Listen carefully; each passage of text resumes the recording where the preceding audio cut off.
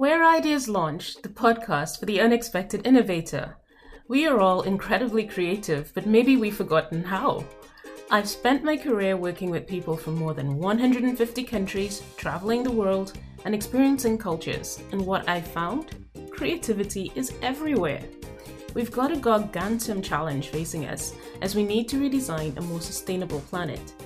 This podcast explores modern day innovation in the age of sustainability. I'll interview some of the most prolific thinkers, creators, and educators on their journey to create sustainable incomes and businesses. My guests and I will teach you how to be creative, create business models, and explore curiosity with the courage to level up in your career. Join me every Wednesday for a new edition of Where Ideas Launch, the podcast. Welcome to our episode. Where Ideas Launch embraces the opportunity to interview some really fascinating people. Howard Gunstock embraces life as the great adventurer. A career people developer, Howard is the co-founder of Carbon Capture, a business whose intention is to help the world reframe their relationship with carbon and CO2 pollution. His career is a bit of an adventure too. After leaving school in the mid-90s, he became an early practitioner of the law of attraction, living in Australia and working in sales under the tutorage of Julie Regnard. After a stint in telemarketing, he worked in event management and lived and worked in Ibiza before another career pivot in 2003 took him into banking and insurance. He then studied HR. Now, with over a decade's experience in executing corporate development strategies for some of the world's best-known brands, he's pivoting once again into monetizing one of the world's biggest challenges, the climate crisis. Howard Gunstock, welcome to Where Ideas Launch, and I'm going to launch straight into a question. You just begun fundraising for this fascinating, sustainably savvy project called Carbon Capture. Tell us about this journey for you. Thank you. Yeah. So it was about 12 months ago. I had a couple of life moments. I was looking for opportunities, and I ended up reflecting in on myself with what was going on with the climate crisis. At the time, Greta Thunberg was talking quite passionately about the effects of climate change. And I guess, like many people of a similar age, of a similar thinking, I took some personal reflection time, and I ended up going to some Friends of the Earth meetings, some Extinction Rebellion meetings, just to find out what might interest me and what I could do that fitted in with me, right? Part of that journey, I ended up joining Friends of the Earth and watching this incredible film called climaterace.org. It's really incredible. And the director was there doing an open Q&A. So there's me sitting there, and I get this idea looking at this film, that I'd actually pay good money, right? I'd pay good money to reverse some of my impact on climate change. And that was what was going through my head at the time when I was seeing all of this film. Like, I would pay money for this. And then I think there was the Q&A afterwards, and they were talking about the ways of extracting carbon, and it's based on some ideas and concepts that hadn't happened. And there was a joke that went around that said, if only there was a way to extract carbon naturally. And the joke was, there's trees. And this guy behind me just piped up and said, well, kelp grows 30 times faster than trees. And those two thoughts together just clashed. I'm like, there's something in this, right? There's something in this. And me and this guy, Dave, ended up having a couple of conversations, and we got on really well. He's the idea and the engineer guy, and I had an idea on taking advantage of this potential opportunity, and we stuck with it for a few months. If you see something bad happening to you, like if you're across the street and you saw someone being mugged or robbed or something, and you walk by and do nothing, you're complicit in that. That's so wonderful. So you didn't come from a background of science. You came from a background of human resource management, I think. Tell us about that. Tell us about what that gave you to be able to be doing this now. I mean, how did that happen? So also a great question. I've always been into people development, and I had some fantastic training when I was younger.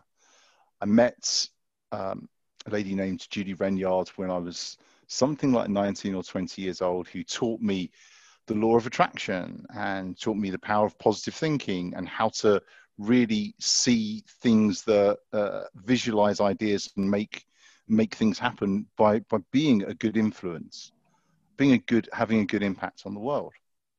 I got into sales. I was always into sales team development, and then I got into event management, and I got into developing musicians, and then I got into HR and the development of people. It's fascinating. I enjoy the psychology, but what it helped me do was develop this really diverse network of connections and people. And it's that network and my understanding of people's skill set that I've used to help develop carbon capture. We have something in the region of 9 or 10 Kelpers. So a collective name for people in the organization, Kelpers. And it's been brilliant. It's been a really enjoyable process for us. Howard, this is such a wonderful story. But please tell our listeners, what exactly is kelp? Kelp is a type of fast-growing plant that grows underwater. It's not a seaweed. Seaweed is a catch-all term for any plant, really, that grows underwater. Kelp is a particular type of maritime plant that grows naturally on shorelines and grows really rapidly. You can eat it. It's a superfood. What we're doing is we're using it for additional purposes. So we are using the kelp to rapidly grow and capture carbon through the use of photosynthesis. Essentially, it takes the C out of CO2. When it's fully grown, we take the kelp and harvest it, dry it out, and use it for animal feed or fertilizer. The reason why it's such a fantastic product is that when cattle eat it, they produce 90% less methane gas. Additionally, if you use it for fertilizer, it's not about plant fertilizer. It gives the ground 30% more nutrient yield. You're taking earth, which is nutrient poor through farming, and taking carbon that is from the sea, which is extremely nutrient rich, that's been living at the bottom of the oceans for years. And we're not destroying the oceans by using this. We're using natural wave power to get that nutrient up with an upwelling technique. And then lives in the kelp, which is essentially a carbohydrate, right? So when you're taking it from one location and changing it into another product and putting it into another location. It must have been an incredible undertaking for you to start a company of this nature, get under the science, into the brand building, into the mapping out of everything that you need to do. What was it like for you? It's been an incredible learning curve. I've really enjoyed it. What's fantastic is that we get an opportunity to create an entirely new business model. We get to do something that's never been done, and that takes an element of strategic conceptual development and turn it into something operational. Nothing that I've done on this volume at this level ever before in my life. But what's been really useful is knowing what the outcomes should be. You can then reverse engineer some of it. That's sensible.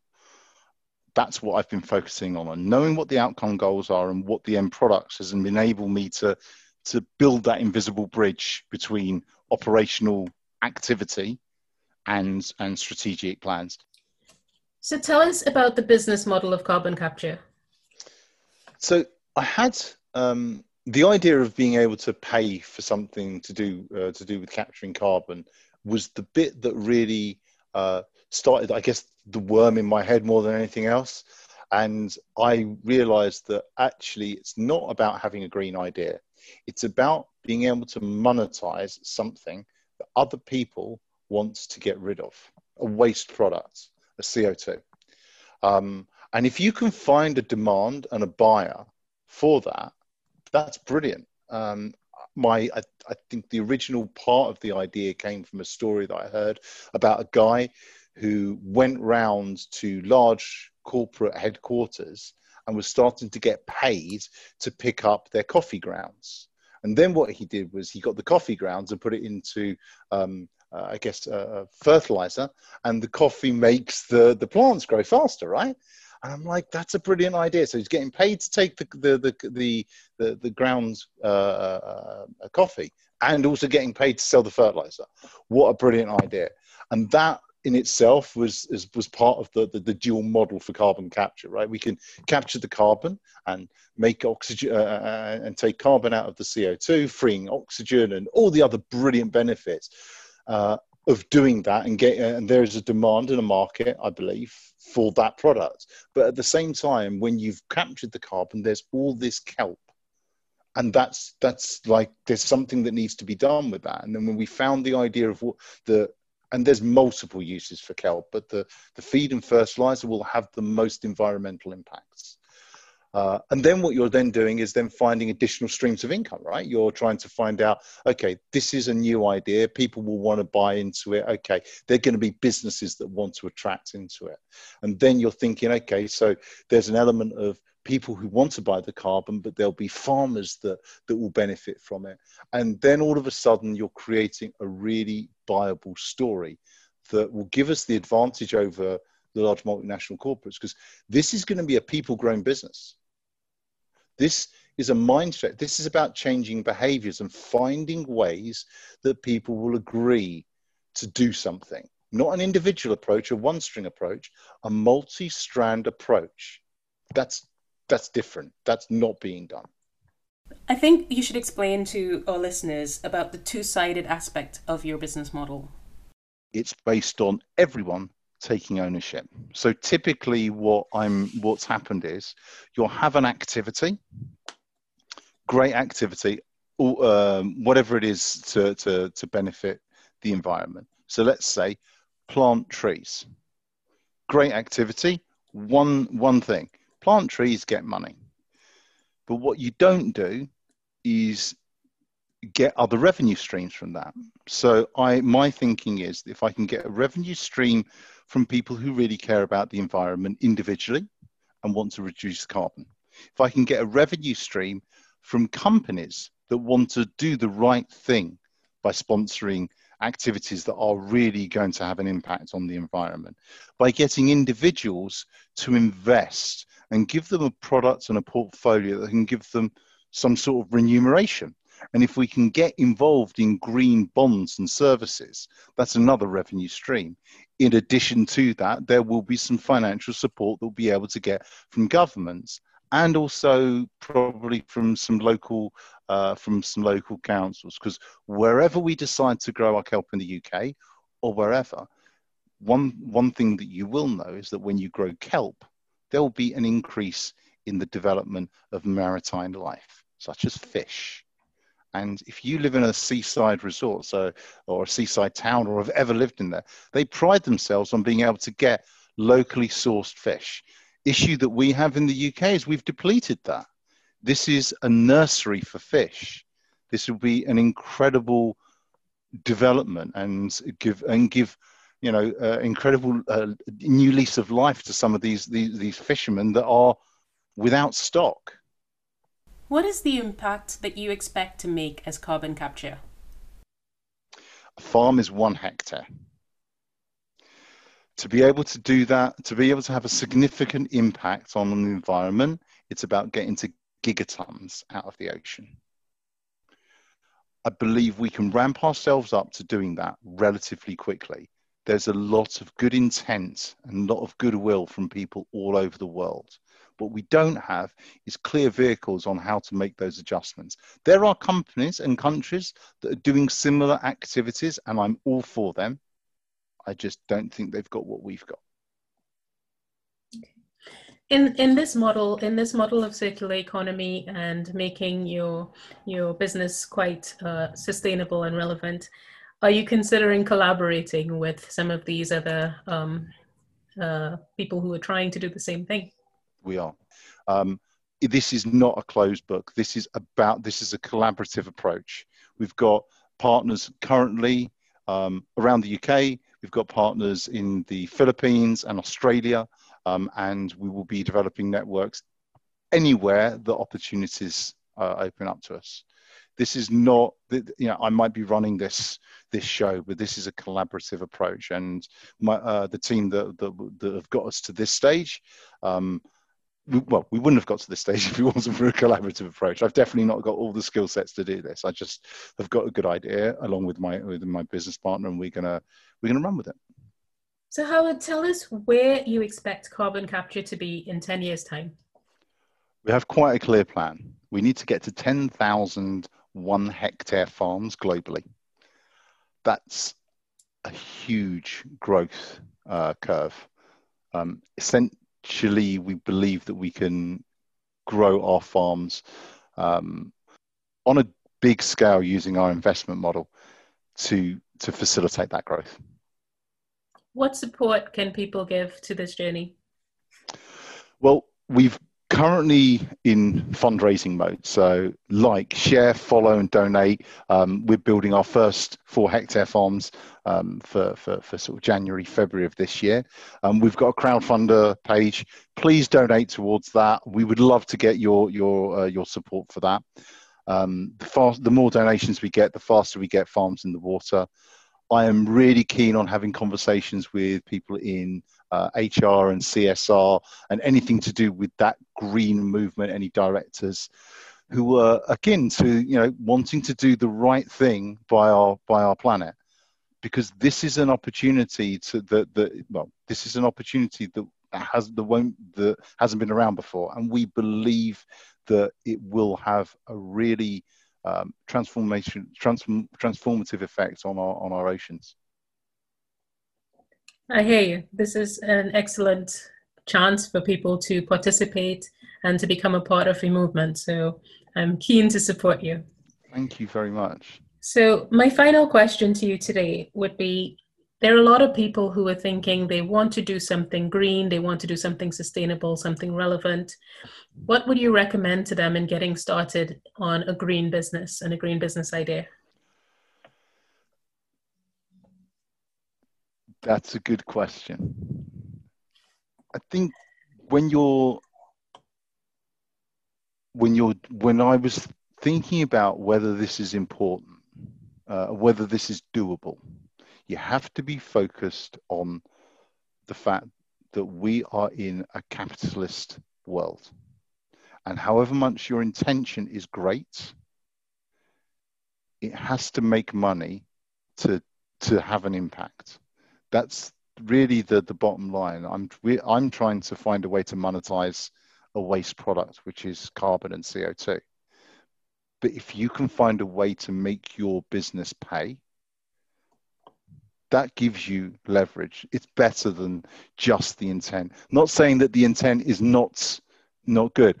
If you want to, help Friends of the Earth and the World Wildlife Fund and Plant Tree, I'm all for everything.